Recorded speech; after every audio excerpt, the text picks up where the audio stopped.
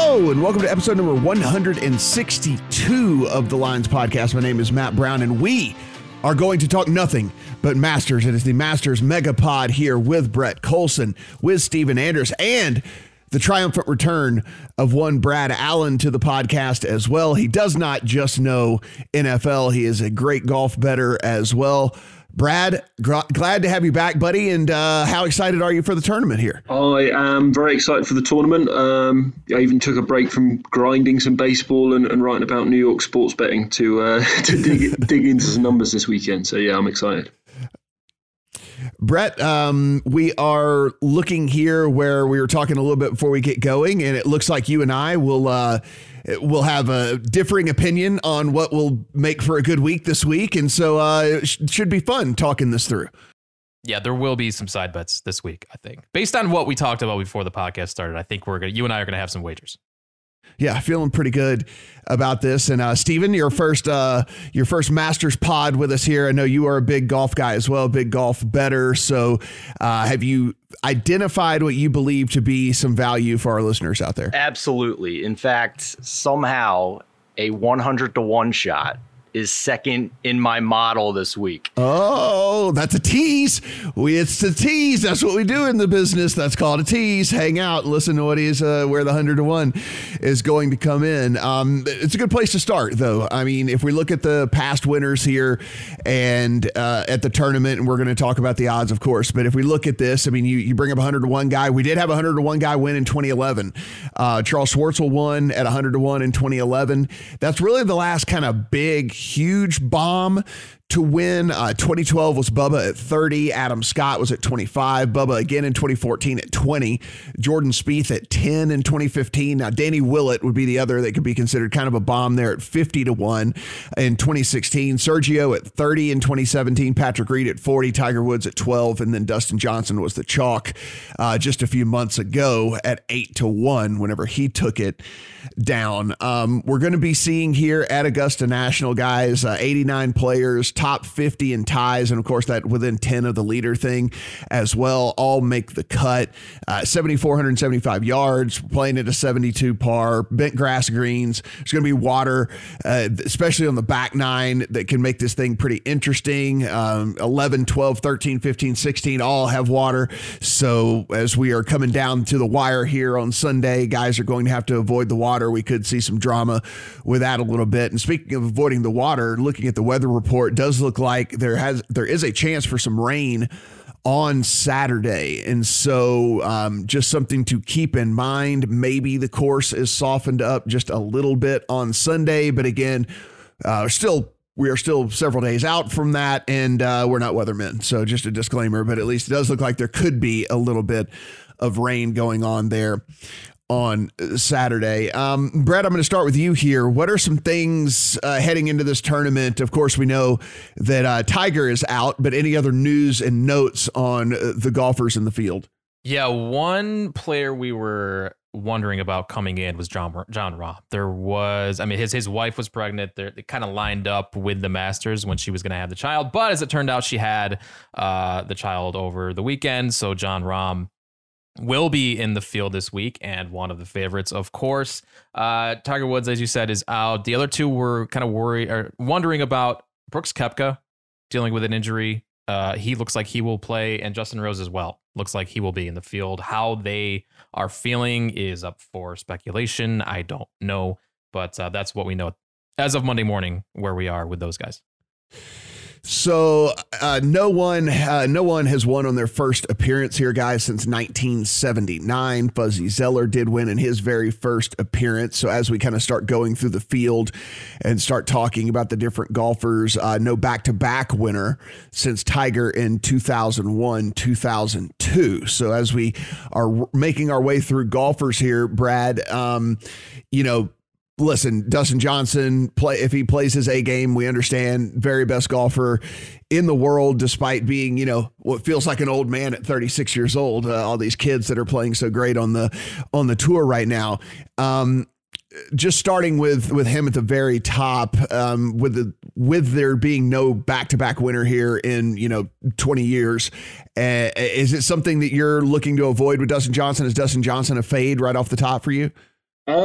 He is a fade. To me, it's more about his form. It's not quite what it was the last time. He came in here last time, I think, off 3 top 5s in a row or something, and he's not been showing that same form recently. And then, just given his price as well, I don't think he's got the form to back up that short price. And, given the quality of the field, literally every single of the best player in the world here, basically, I'm kind of looking for reasons not to bet people around the top rather than back them. And I think Justin's got enough current form questions to pass him. Stephen, one of the things I didn't mention when I was talking about the course and kind of the course breakdown here, of course, we know that the greens, when I say that they're bent grass greens, that's not really doing these greens justice either. They're all kinds of crazy greens. They're going to be moving all over the place. If you've ever watched a Masters before, you know how hard it is for these guys to putt at this place. And another reason for that is they don't allow the green reading books here either. And so with that, what did you do with putting basically when you were kind of starting to put things together here with this course? I mean, I think there's different ways to look at this with the no green reading book allowed. Do you emphasize putting more or do you emphasize putting less because of the way that these guys are usually playing these courses? Much less for me. I mean, putting is the most varying statistic when you're trying to project for a golf tournament anyway. So combine that with, I think Jack Nicklaus said it best about the Masters. This is a second shot tournament. This is Augusta National is a second shot course. So, I mean, if you look at the statistical trends over the past decade, 4 of the last 6 winners led the field that week in strokes gained on approach. The par 5s in November literally were the 4 easiest holes on course in terms of average score. They were the only holes that had an average score under par. So every champion in history has played the par 5s under par. And strokes gained around the green. You have to have a really sharp short game here. That's how we saw a guy like Patrick Reed win the Masters. 11 of the last 12 winners finished top 10 for the week in scrambling. So if there's one course that we saw this season since the restart that I think there's maybe some similarities to Augusta National with the way the green complexes are set up and how much of an emphasis there is on second shots, I almost want to say the World Golf Championship at the Concession. It was the first time they played there, and it wasn't just about hitting greens. It was about where on the greens you needed to hit them. And I think there is a lot of similarities with Augusta National in that regard. Brett, this is a great lead in here to, we heard what Stephen said as far as stats that he was looking at for this, stats that were important to him. I know you and I both build models leading into golf tournaments. What stats did you emphasize this week? What stats were weighted heavily, and just which ones did you use in general? Yeah, the tricky thing about model building for the Masters is that everything matters. So allocation between various key stats is difficult. You can get yourself stuck in doing a lot of tinkering with your model. So I've gotten away from the very specific stats and use more of a strokes gained model that encompasses a lot of stats into one number. We know distance matters. 6 Masters winners since 2010 were in the top 5 or 6 in driving distance for the week. Hitting the ball far is the most predictive thing we can look at every week. So that's a great place to start at Augusta. It matters so much. You can get away with a lot more off the tee at Augusta if you miss your target. So that's where I start. That's where I'm most heavily weighted because we know who hits the ball far. That's really, like I said, the most predictive thing you can take into the week. The other thing I look at is par 5s. Stephen mentioned par 5s. The 4 par 5s at Augusta play is the easiest holes on the course on average. They're also the only 4 holes that play under par overall. So I especially like to look at par 5 scoring and par 5 scoring at Augusta. Who has attacked these par 5s in the past? Who knows how to do it? Who's had success doing that in the past? So those are 2 of the things I look at, but really just, strokes gained total, I think is a really good one to look at. Who are the best golfers is really the best way to go into this tournament. Hole number 2, a 575-yard par 5. As you mentioned, all the par 5s play under par. Surrenders eagle 1.5% of the time, but birdies at 37% of the time. Then you get down to hole number 8. It is, again, plays under par. Eagles, not so much, not even 1% of the time, but again, 32% of the time. you're getting a birdie on this hole. We head to the back nine. Hole number 13, 510 yard par 5, the easiest hole on the entire course. You're getting eagle 3.3% of the time. You're getting birdie 40% of the time on hole 13. And then finally, hole 15 plays as the third to easiest hole, 530 yard par 5. Eagle 2.8% of the time, birdie 39% of the time. So again, going out there and taking advantage of these par 5s is certainly up there. Brad, what were the statistics that, as you started to narrow the field down, that you were really heavily emphasizing? Yeah, it was very similar to Brett. Basically, just downweight driving accuracy or just get rid of it completely. And then it looked like, according to I think the Data Golf numbers that they put together on CourseFit, everything else matters more. So driving distance, strokes gained approach, putting, and obviously cut that down to bent grass, and then strokes gained around the green. So yeah, I mean, I put them all in, put a little bit extra emphasis on par 5 and driving distance. Yeah, and that's what I went with. Yeah, I am. We're all on the same stuff then. So maybe interesting that we are going to have some different opinions on this. But yeah, I have driving distance. I have approach. I have strokes gained par 5, stroke gained around the green. I put a tiny little bit of emphasis on 3-putt avoidance because I want these people up there who are with these tricky greens who are at least able to lag pretty well. And then I kind of doubled down just on the driving thing here with strokes gained off the tee. So I do have driving distance, and I also have strokes gained off the tee into the model on purpose to kind of heavily skew some of these results towards people who are better off the tee, who are longer off the tee. So, but I have a pretty good emphasis on, par 5 and strokes gained par 5, because I do believe that this is where, a lot of these guys are going to have to go make their hay here in this tournament. And so we're all on the same stuff here. So interesting to see how we interpret at least those statistics and how they play out with everything. As far as the outrights here, guys, as we mentioned, Dustin Johnson, the short shot, not even 10-1 to win this thing, 9.5-1 right now over at DraftKings. It is a very, very, very small price to pay. I think, as Brad was talking about a little bit earlier, very small number for such an incredibly talented field. So I don't know if I'm going to be getting any action going there. Bryson, 11.5-1. Spieth. This is the craziest one. Spieth, 11.5-1. He's 11-1 over on FanDuel. Jordan Spieth, Brett. I mean, listen, he has been playing incredibly consistent. He has been playing some really good golf, of course, coming off of a win here and everything. But wow, Jordan Spieth right up there at these numbers that that we typically try to avoid betting guys that, in this 10 and 11 range. And yeah, Jordan Spieth's name's right there. This dude was ranked just inside the top 100 in the world after the Masters in November. And now he's being priced as either the number 1 or number 2 player in the field this week. And look, I'm excited for Jordan. I think the sport is better when he's playing well, but I cannot justify this price on him. You're buying at the absolute peak of his price range if you want Jordan Spieth this week. And therein lies the problem, right? It's like it's like you could love everything about him, but you could have made this bet a week ago and gotten over 20-1, like gotten right at 20-1 or something. So it's just it's a tough pill to swallow anyway. And you can look at all the course history and all of his success at Augusta, and it's there. You can't deny it. But this is all about price, and it does not line up against some of these other superstars in golf, the DJs. And I mean, he's right there with DJ and Rahm and JT. And on Sunday night, Spieth was plus 850, the favorite at William Hill to win this tournament. You got guys like Rory. Rory was plus 1,700, plus 1,900. That's 2x. Jordan Spieth, what happened? This happened so quickly, and that to me is just a huge red flag if you're trying to find value on a golfer. So I'm on a full Spieth fade as of right now in betting markets. I haven't placed any bets on Spieth. Yeah. I know somebody on this podcast has, but I have not. I have no action on Spieth. That is and that's kind of the tier here, right? So it's DJ, Bryson, Spieth, Rahm, JT. You're finding all those guys about 12.5 or shorter.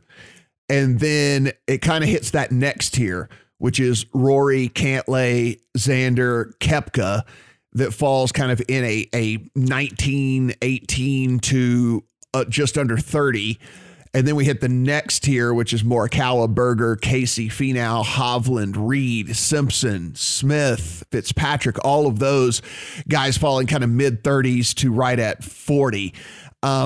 Steven, let's just start here, at the top of the board. Any of the guys here with, a smaller number pique your interest at all?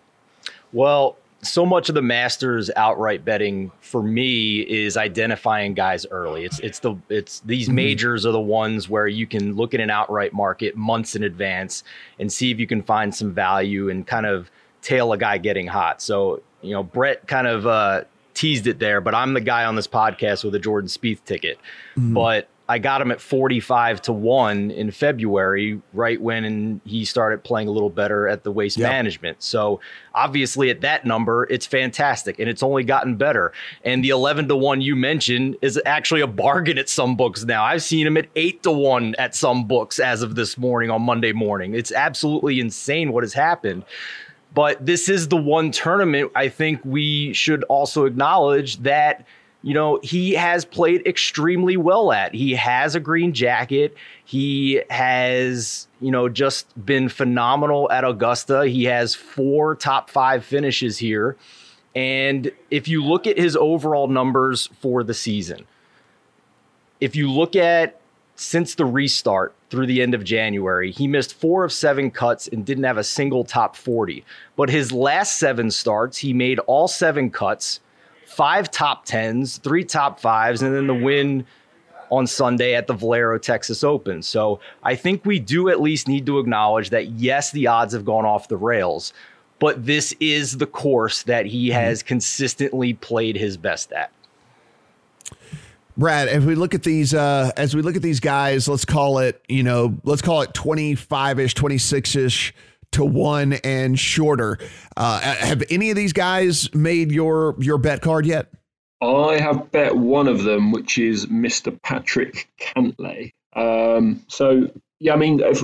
just go through them quickly with just my thoughts. So DJ, I thought a bit too short. Bryson, there's always the threat he could take the course apart. But I do think the green book stuff, not having his green book to work out his angles, I do think that's quite a real drawback for him. Like John Rahm was on a podcast this week saying, he loves not having his green book. It's all about sort of, I think he put it art, it's just feeling it and that sort of thing, which is not Bryson at all. So I do think that's a little drawback. Spieth, you can't back him at 11-1. That's nuts. JT, again, he's another one who could go Bryson and go nuts on the field, but he's putted badly around here before as well. When Woods won, JT was 84th out of 87 in putting. I think with the Augusta greens, they are, they're a bit more predictable than some greens, if you know what I mean. Like if you can putt well on these slick, quick, crazy tiers, then you can putt well again. So that was a concern for me. So I got down to Cantlay. So he's got great course history here. A couple of top 10s.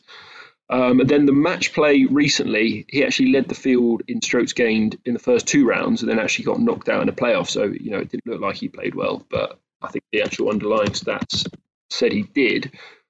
And then, so as I say, in the course fit model I put together, he came in 3rd there. He's good off the tee. He's good everywhere, essentially. And then he was also 5th in putting on these bent grass greens. So, as I saw it, he's got good course history, he's a good course fit, and he's got good recent form. And I thought there was a little bit of juice around kind of 23, 22 to 1. Yeah, I think that he's taken a little bit of action here recently because I was seeing about the same number as you. It looks like it's predominantly about 20 right now, 20 at MGM and FanDuel and a little bit over that at DraftKings. Brett, I know this is typically not the tier you like to play. I know that you are more, you certainly like to almost start your betting card with the guys in the middle tier and then go from there. But any of these guys have you, at least wanting to throw a little bit on them this week? I mean, that applies at non-majors. At majors, you kind of have to start at the top because how many of these players in this field can actually win this tournament? Not very many. So yeah, I do have a guy I like in this tier though, and that's Rory. So I have to ask you guys, first of all, I mean, I can get him at 19-1. at my local book right now. Do you think public money, just looking at the field right now, especially with Spieth, a lot of public money is going to come on Spieth. Is Rory going to go? Is his price going to go up or down as the week goes on? Should I bet him now or wait until he's later? Still in the a name week? brand guy, you know. He's still a name brand guy, and typically, you know, I think the casual bettor that we know we're going to get for the Masters, which we typically don't get in golf, just in general, I think they're going to bet the guys they know. So my gut says that 19 here on a Monday is probably the best number you're going to get on him. But I don't know. Maybe people will do a little bit more research and figure out they hadn't been playing all that well. Yeah, he hasn't been playing well, no doubt about it. But sometimes you have to overlook recent form and just bet the number. Why did we bet JT at the Players? Because the number was too high and he wasn't playing well. And what did we say every week last year when DJ was in his slump? Like, bet him every week. Bet DJ, because eventually he's going to turn it around. The talent is too immense, and that's how I feel where we are with Rory right now. When have we ever been able to get Rory at this price? So, I mean, I can get him at 1,900. I probably will. I'll just bet him at 1,900 today. And because why? Because why is he at this price? He's been atrocious putting this year. I mean, that's really been the biggest problem for him.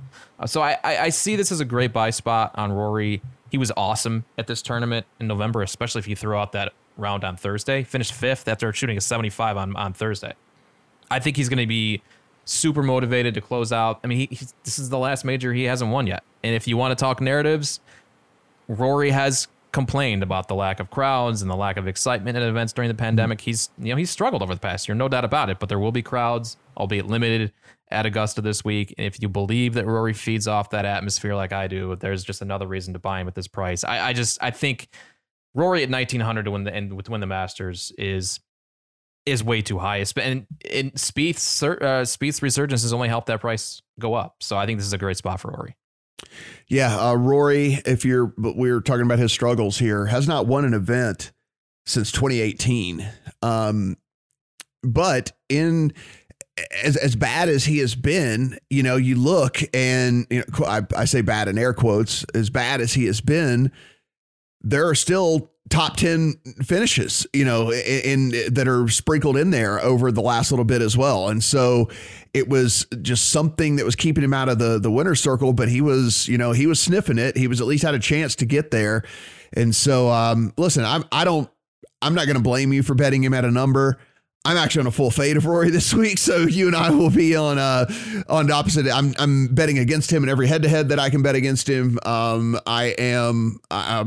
get against him in groupings. I'll get against him every single way that I can. I don't like when a guy. I mean, one of the things with Justin Thomas, like, you know, we kind of knew what was going on with him. You know, he had the off the course stuff with his grandfather dying, with him, you know, saying the stuff and getting dropped by his sponsors and all the different things like that. I mean, it was easy to point to what was going on with him as being more a mental thing than a physical thing. And the problem with Rory for me is it's a physical thing, because he is talking about how he can't find his swing for 4 rounds in a row. And, you know, that's not going to cut it here, in my opinion. So that's why I'm on the fade here. Steven, you know, Rory at 20. Now we move into kind of that middle tier here.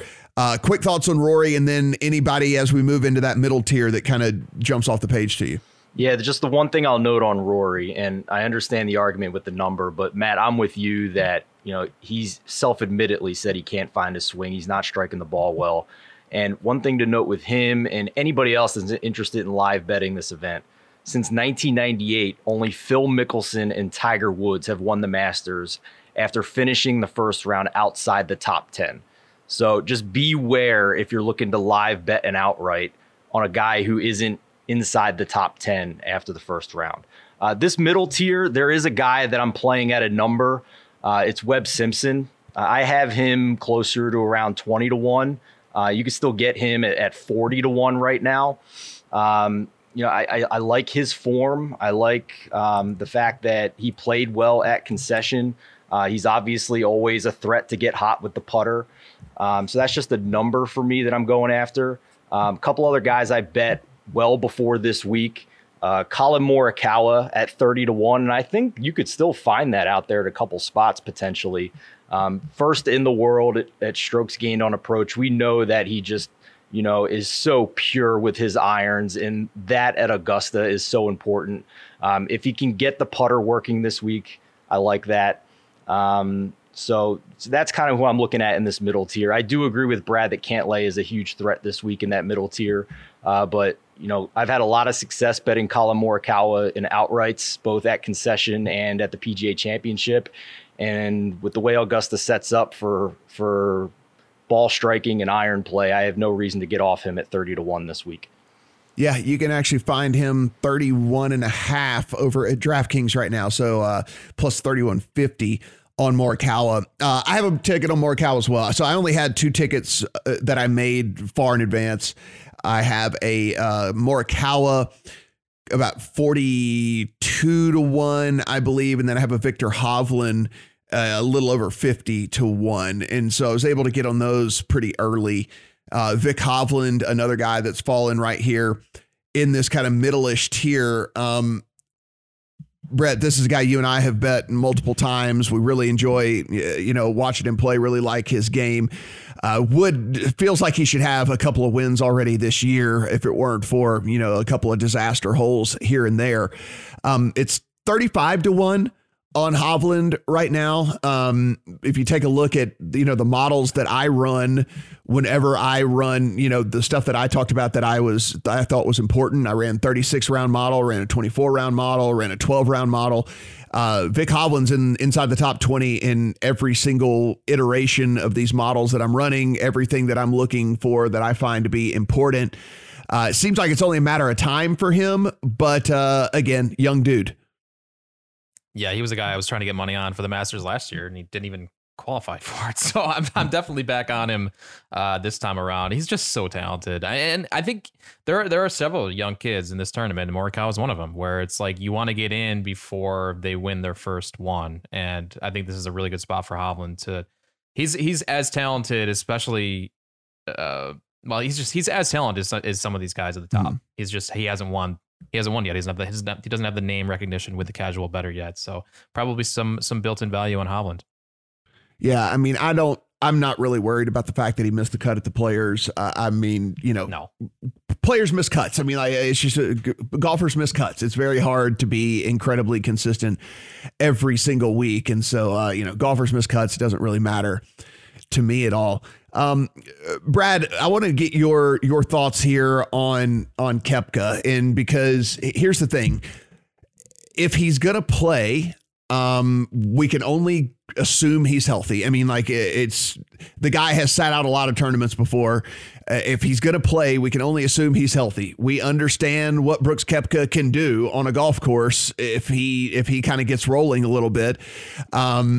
You're getting Brooks Koepka in a field of only 89 golfers at nearly 30-1. Are you too worried about the fact that he has recently, sat out of tournaments due to health? Yeah, I mean, I can't back him myself. I mean, he was out in the press this week going, I feel I can win. I wouldn't go if I didn't think I could win. But, he's had this knee injury for, weeks, months now. He's not been practicing properly. I know he likes to claim that he doesn't practice and doesn't really try hard, but that feels like quite a big negative for me that he's, also if he's had this knee injury, golfers adjust their swing. They're not playing naturally. I can't trust that he's going to rock up and beat like all of the best golfers in the world. So yeah, I won't be betting him. He's such a troll, though. I don't know what to take from anything Brooks Koepka It would says. not surprise me if he went out here and won this thing by 3 strokes. Like that would not shock me in the least bit. He could be fully healthy and just resting before the Masters. I wouldn't put it past him. So he's really hard to handicap because he could. Yeah, I'm with you. He could definitely win this tournament. I would not be shocked. Over the last 24. That's why it's hard for me to I'll probably won't have any head-to-head action for or against him because I just don't have any idea what's going on. Yeah, sorry about that, Matt, but over the last 24 rounds, he's 4th in my model. But again, how do you handicap the injury? And if we're talking about playing a number, this is a guy who was 12-1 in February when he won the Waste Management, and now you're getting double that. So how you just have to decide. Every person has to decide how much are you handicapping the fact that he had some type of knee surgery a month ago. And that's hard. Right. That's hard to do. It's very hard. Yeah. Very hard to factor in. I'll put it this way. If somebody told me they had a ticket on Brooks Koepka, I would not blame them in the least bit. We've seen the guy win recently. We've seen what he can do. And like Brett said, he's kind of a troll. So no idea, no idea how he's actually feeling and what's going on here. So guys, in this middle tier, I do have a couple of other questions of guys that, these are names of people that have either played well, this year, and or name brand guys that, that are going to be curious for people whenever they go. I mean, 35-1 right now on Daniel Berger. We know a guy that was just on an absolute heater not too long ago. Tony Finau, 35-1. We know the trials and tribulations of him trying to get into the winner's circle, but still a guy that keeps knocking on the door.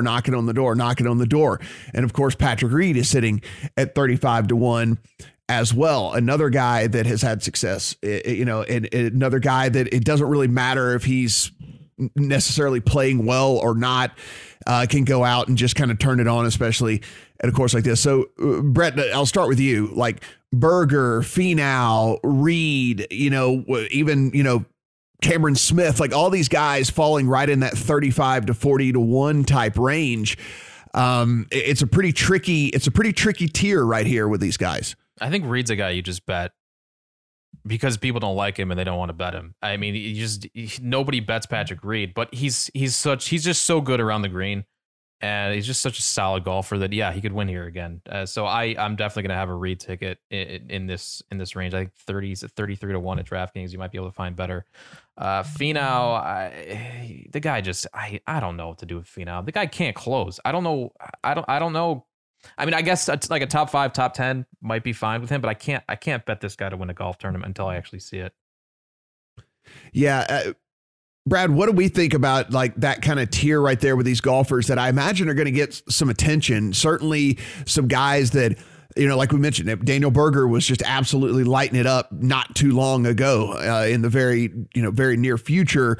We're looking at, very near past, to looking at Tony Finau, same deal. I mean, we were looking at this guy basically finishing inside the top 5 every single week. These are all guys you can get at 35-1, but how much does it keep you off a guy like Finau that, he can't seem to figure out a way to win a tournament? Is it, do you bet Finau differently than maybe just an outright bet? Maybe you bet him in one of these alternative markets because, you think he plays well, but you don't think he necessarily can get into the victory circle. Yeah, Finau's the other guy I backed after Cantlay, and I backed him on the exchange over here, and I'll play it off, if he gets in contention, because I have watched him try and close a lot of golf tournaments, and I do think he gets tight. I know a lot of people, after that, was it Riviera where he was up against Max Homer, and they're going, he played superbly in the final round, he didn't choke. Well, I watched him play those last few holes, and it looked like choking to me.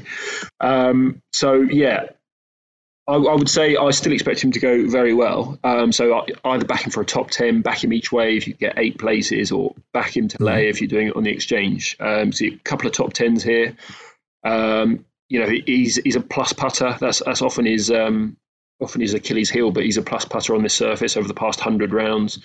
So he's got the course history. He was second in my course fit model that I put together, based on the length, basically how long he is and his par 5 scoring.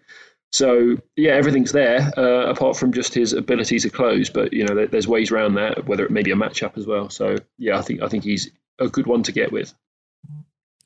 Yeah, I Finau's a guy that I'm probably going to have some money on here in some way, shape, or form. I mean, if it's not in an outright market, I might be looking to get him in a top 10 or a top 5 market, something like that. I do like Brad. I think that it is real for him, this whole not being able to win thing. I do believe that there is, something that goes on. And now look, a couple of these times, it wasn't necessarily him playing bad. He just got ran down. Some of these guys just played better in a final round and were able to win these tournaments. But I do think there is something to being kind of like this bulldog mentality of being able to go out and just close out a tournament and step on the throat of your opponents. And I don't know if Tony has that, but I can still make money off of him even if he doesn't win this thing. outright. As we move down, and let's call this kind of like the long shots, kind of 50-1 and longer here at this tournament. And there's going to be some names that whenever we start talking about this tier, that people are going to say like, oh, wow, that guy's this type of long shot. And that's the answer is yeah. I mean, listen, Terrell Hatton's 50-1, Hideki Matsuyama's 50-1, Jason Day's 55-1, Joaquin Niemann's 55, Scotty Scheffler's 55, Tommy Fleetwood is 60, Sergio is 60, Adam Scott is 75, Will Zalatoris, a guy who's been incredibly consistent since getting onto the PGA Tours, at 75-1. Abraham Answer is 80-1. Corey Connors, another guy who's been knocking on the door, hasn't really been able to shut it, but he's been knocking on the door, 80-1. Horschel coming off the match play win, 90-1. Kokrak won at the tournament here in Las Vegas at 90-1.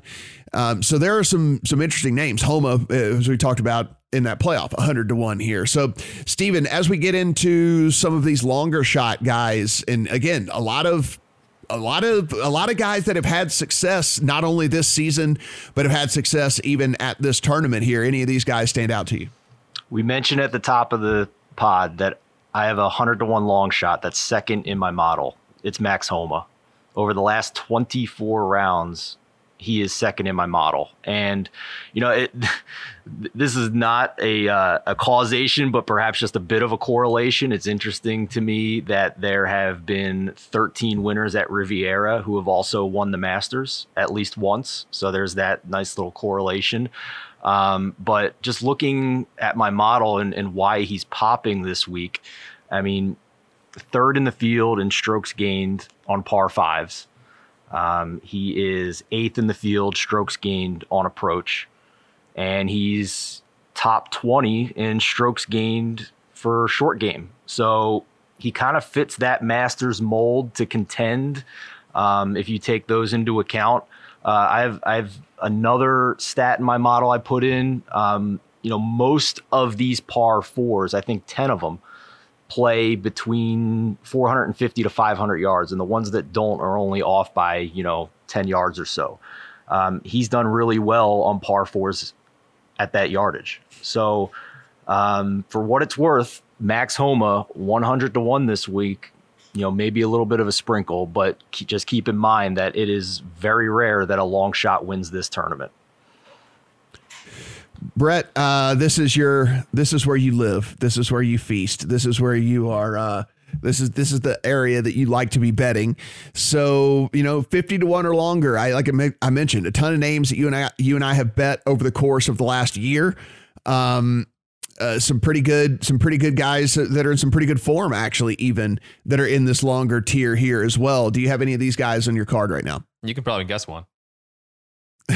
Do you have Jason Day at 55-1? I do not. I have Sergio because I'm always on Sergio. Right, and this course especially is a perfect fit for Sergio in his current form at his age. I mean, he hits the ball far. He's 10th in driving distance over his last 50 rounds, third in strokes gained off the tee over that period. He can score on par fives. The biggest leak really for him has been putting. And as we've laid out, that's the stat we weigh the least because of the volatility. Plus, he knows these Augusta greens as well as anyone in the field, so he might actually be a plus over that field, over the field in that stat. So I really like Sergio, and that's one I definitely want to get in on quickly because I feel like his price will probably drop. I like Joaquin Niemann too. I think he goes a bit overlooked compared to some of these other young guns in golf right now. The Morikawas, Hovlands, the Matthew Wolfs. Those guys have all won on tour, so it's natural that they're going to get more attention, but our objective is to get in on these young players before they get their first big win. Mm-hmm. And with Niemann, it's like, I'm just going to bet this guy to win tournaments until it happens because it's going to happen. He's too talented not to. And he fits pretty well at Augusta. He hits it far. He's fifth in the field in driving distance over his last 50 rounds. He's eighth in ball striking, eighth in strokes gained total. This is a great golfer who is only 22 and has not popped off for a big win yet. Unlikely to win this week, obviously, but I think he can contend for 4 days and I think he makes for a great top 5, top 10 bet. Brad, as we start looking at some guys that can make people some real money here, some of these longer shots, some of these guys with these bigger numbers, anything in your account as we sit right now? The one I thought might be worth a look was Dylan Fratelli. So top 10 last time they played here in November. And he's one that added length. He was a bit on the Bryson program. And so he's top 20 now driving distance in this field. He's very good around the greens, and I'd say a little bit of course history from last year. So he was one at quite a fancy price. I thought might be worth a punt around about 150. You might be able to get 125 depending on where you look. And when I say that there's 89 golfers in this field, guys, like there's really like 75 golfers in this field, right? I mean, like Sandy Lyle and Jose Maria Olazabal and Mike Weir and Vijay Singh, Fred Couples, like none of these guys are not going to contend. Like these guys are not going to do anything here. So like even it is a smaller field, and it's actually even smaller than the number presents itself, because there's a lot of guys that are going to have absolutely no chance to make any sort of noise whatsoever when they get going. I'll run through just kind of how my models look here, guys, and then we can kind of discuss. I think there's a couple of other guys that I do want to bring up just and discuss at least at length a little bit here. But over 36 rounds, Rahm, DJ, Bryson, Zalatoris, Finau, Sergio actually sixth in my model over the last 36 rounds of the things that I'm looking at. Xander Schauffele, Joaquin Niemann, Justin Thomas, Brooks Koepka are the top 10 for me in 36 rounds. In 24 rounds, it goes Bryson now tops the list. Bryson, Rahm, DJ, Sergio again, Zalatoris, Koepka, Niemann, Cantlay inside the top 10. At that point, Homa at 9 and Xander Schauffele at 10. And when I go to 12 rounds, so I'm looking for guys that have been playing well really, really recently. Bryson, Zalatoris, Cantlay, Kokrak, another guy that seems to always be in the mix around. Brooks Koepka, Jon Rahm, Paul Casey comes in up there. Sergio Garcia, Matt Wallace, Tony Finau. So Finau, again, across the board. Rahm across the board. Zalatoris across the board, Bryson DeChambeau across the board. Brett, listen, a lot of, as we get closer to this, a lot of people are going to start talking about Bryson, and they're going to talk about his length, and they're going to talk about, what can he do at this course to, basically give himself an advantage over the rest of the field and all that. Super short, 11.5 to 1. But look, people are going to want to know our opinion on Bryson. So what is your opinion on Bryson heading into this week? My opinion is always that he could run away with it, but he's going to have to play exceptionally well. And you worry, of course, about his around the green. That's a huge concern for me. And like Steven was saying earlier, it's a second shot course, and sometimes he's locked in, and other times he's just awful, just absolutely awful. And then you got to worry about his mental game too. If he's not in it early on, he'll probably miss the cut.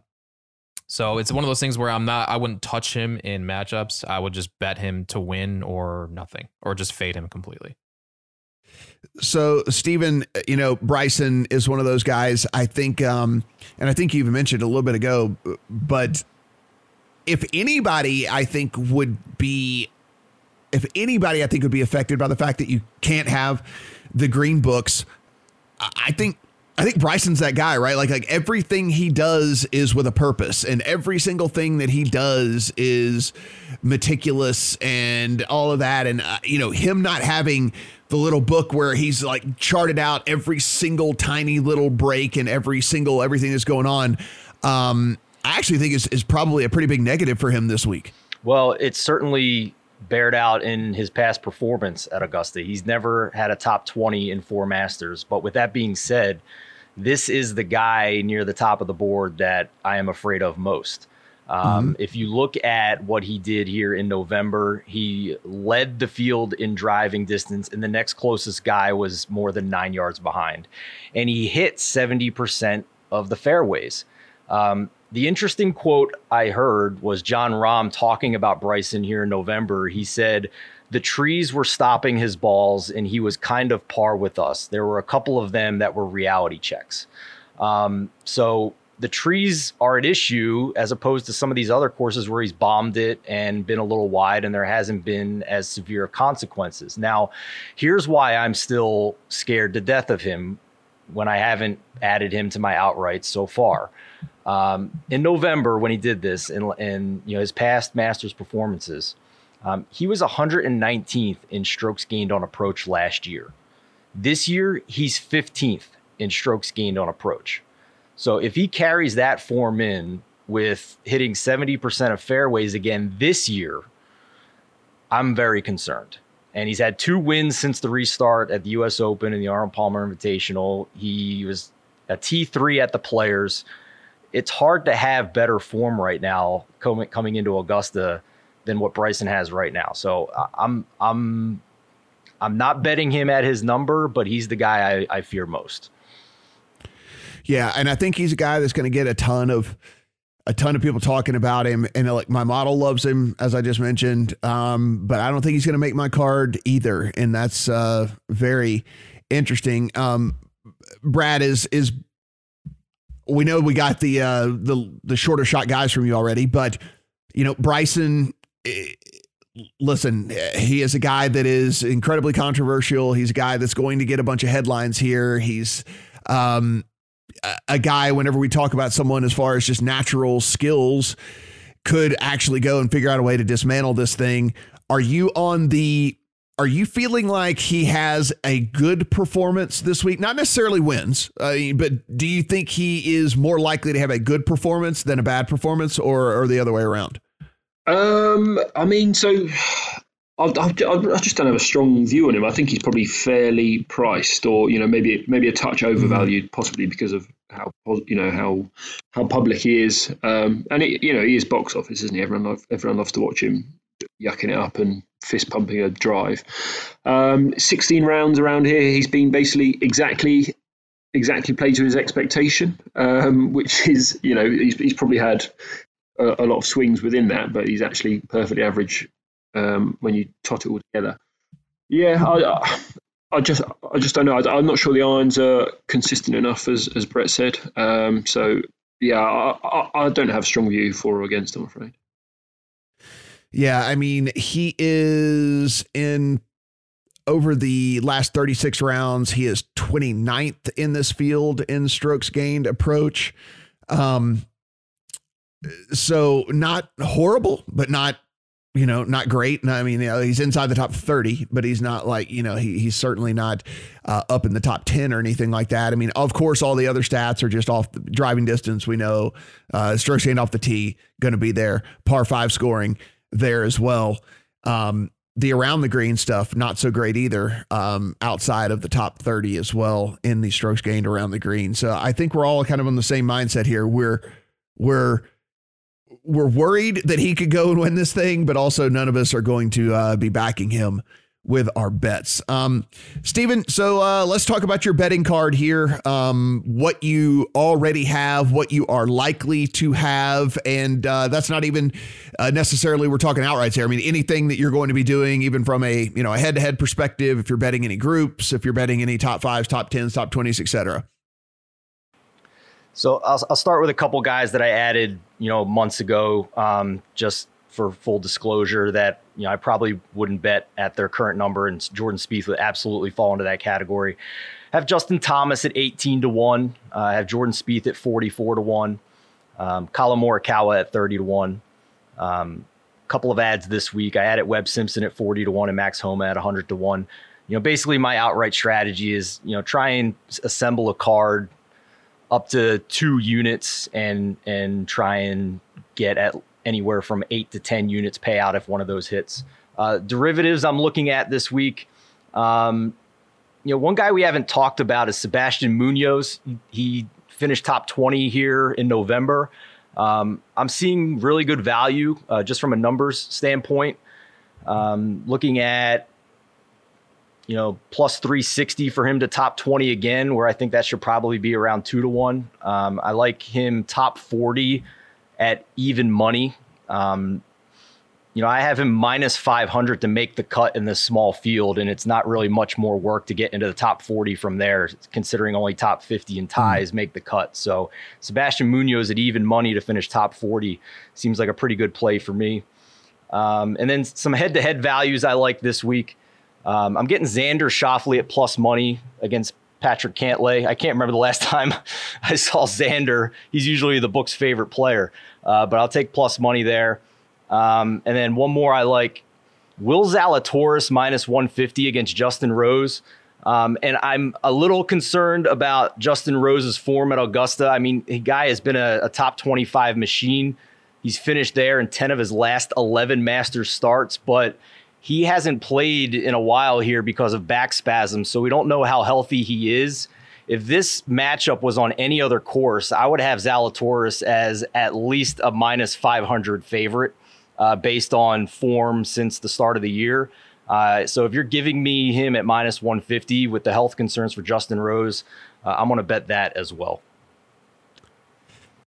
Brett, let's talk your betting card, stuff you already have, stuff you're looking to get in on, and stuff that you may or may not end up in there by the time this thing tees off on Thursday.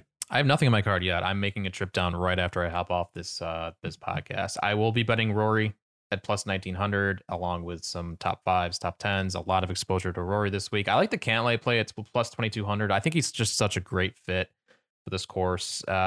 Along with Patrick Reed and Hovland in that middle tier, I'm going to bet. Those are my 4 to win bets. I've also got some Sergio top 5, Neiman top 5, and Zalatoris is another guy I like for a top 5, top 10. And then going deep, I like Fratelli and Homa as well. I will have some top 5s, some top 10s, top 20s on them, along with Matt Wallace, who I was eyeing even before this past week, where he played great at the Valero, and I'm glad he didn't win because we can still get a decent enough price on him at the Masters. Brad, what does your betting card look like, my friend?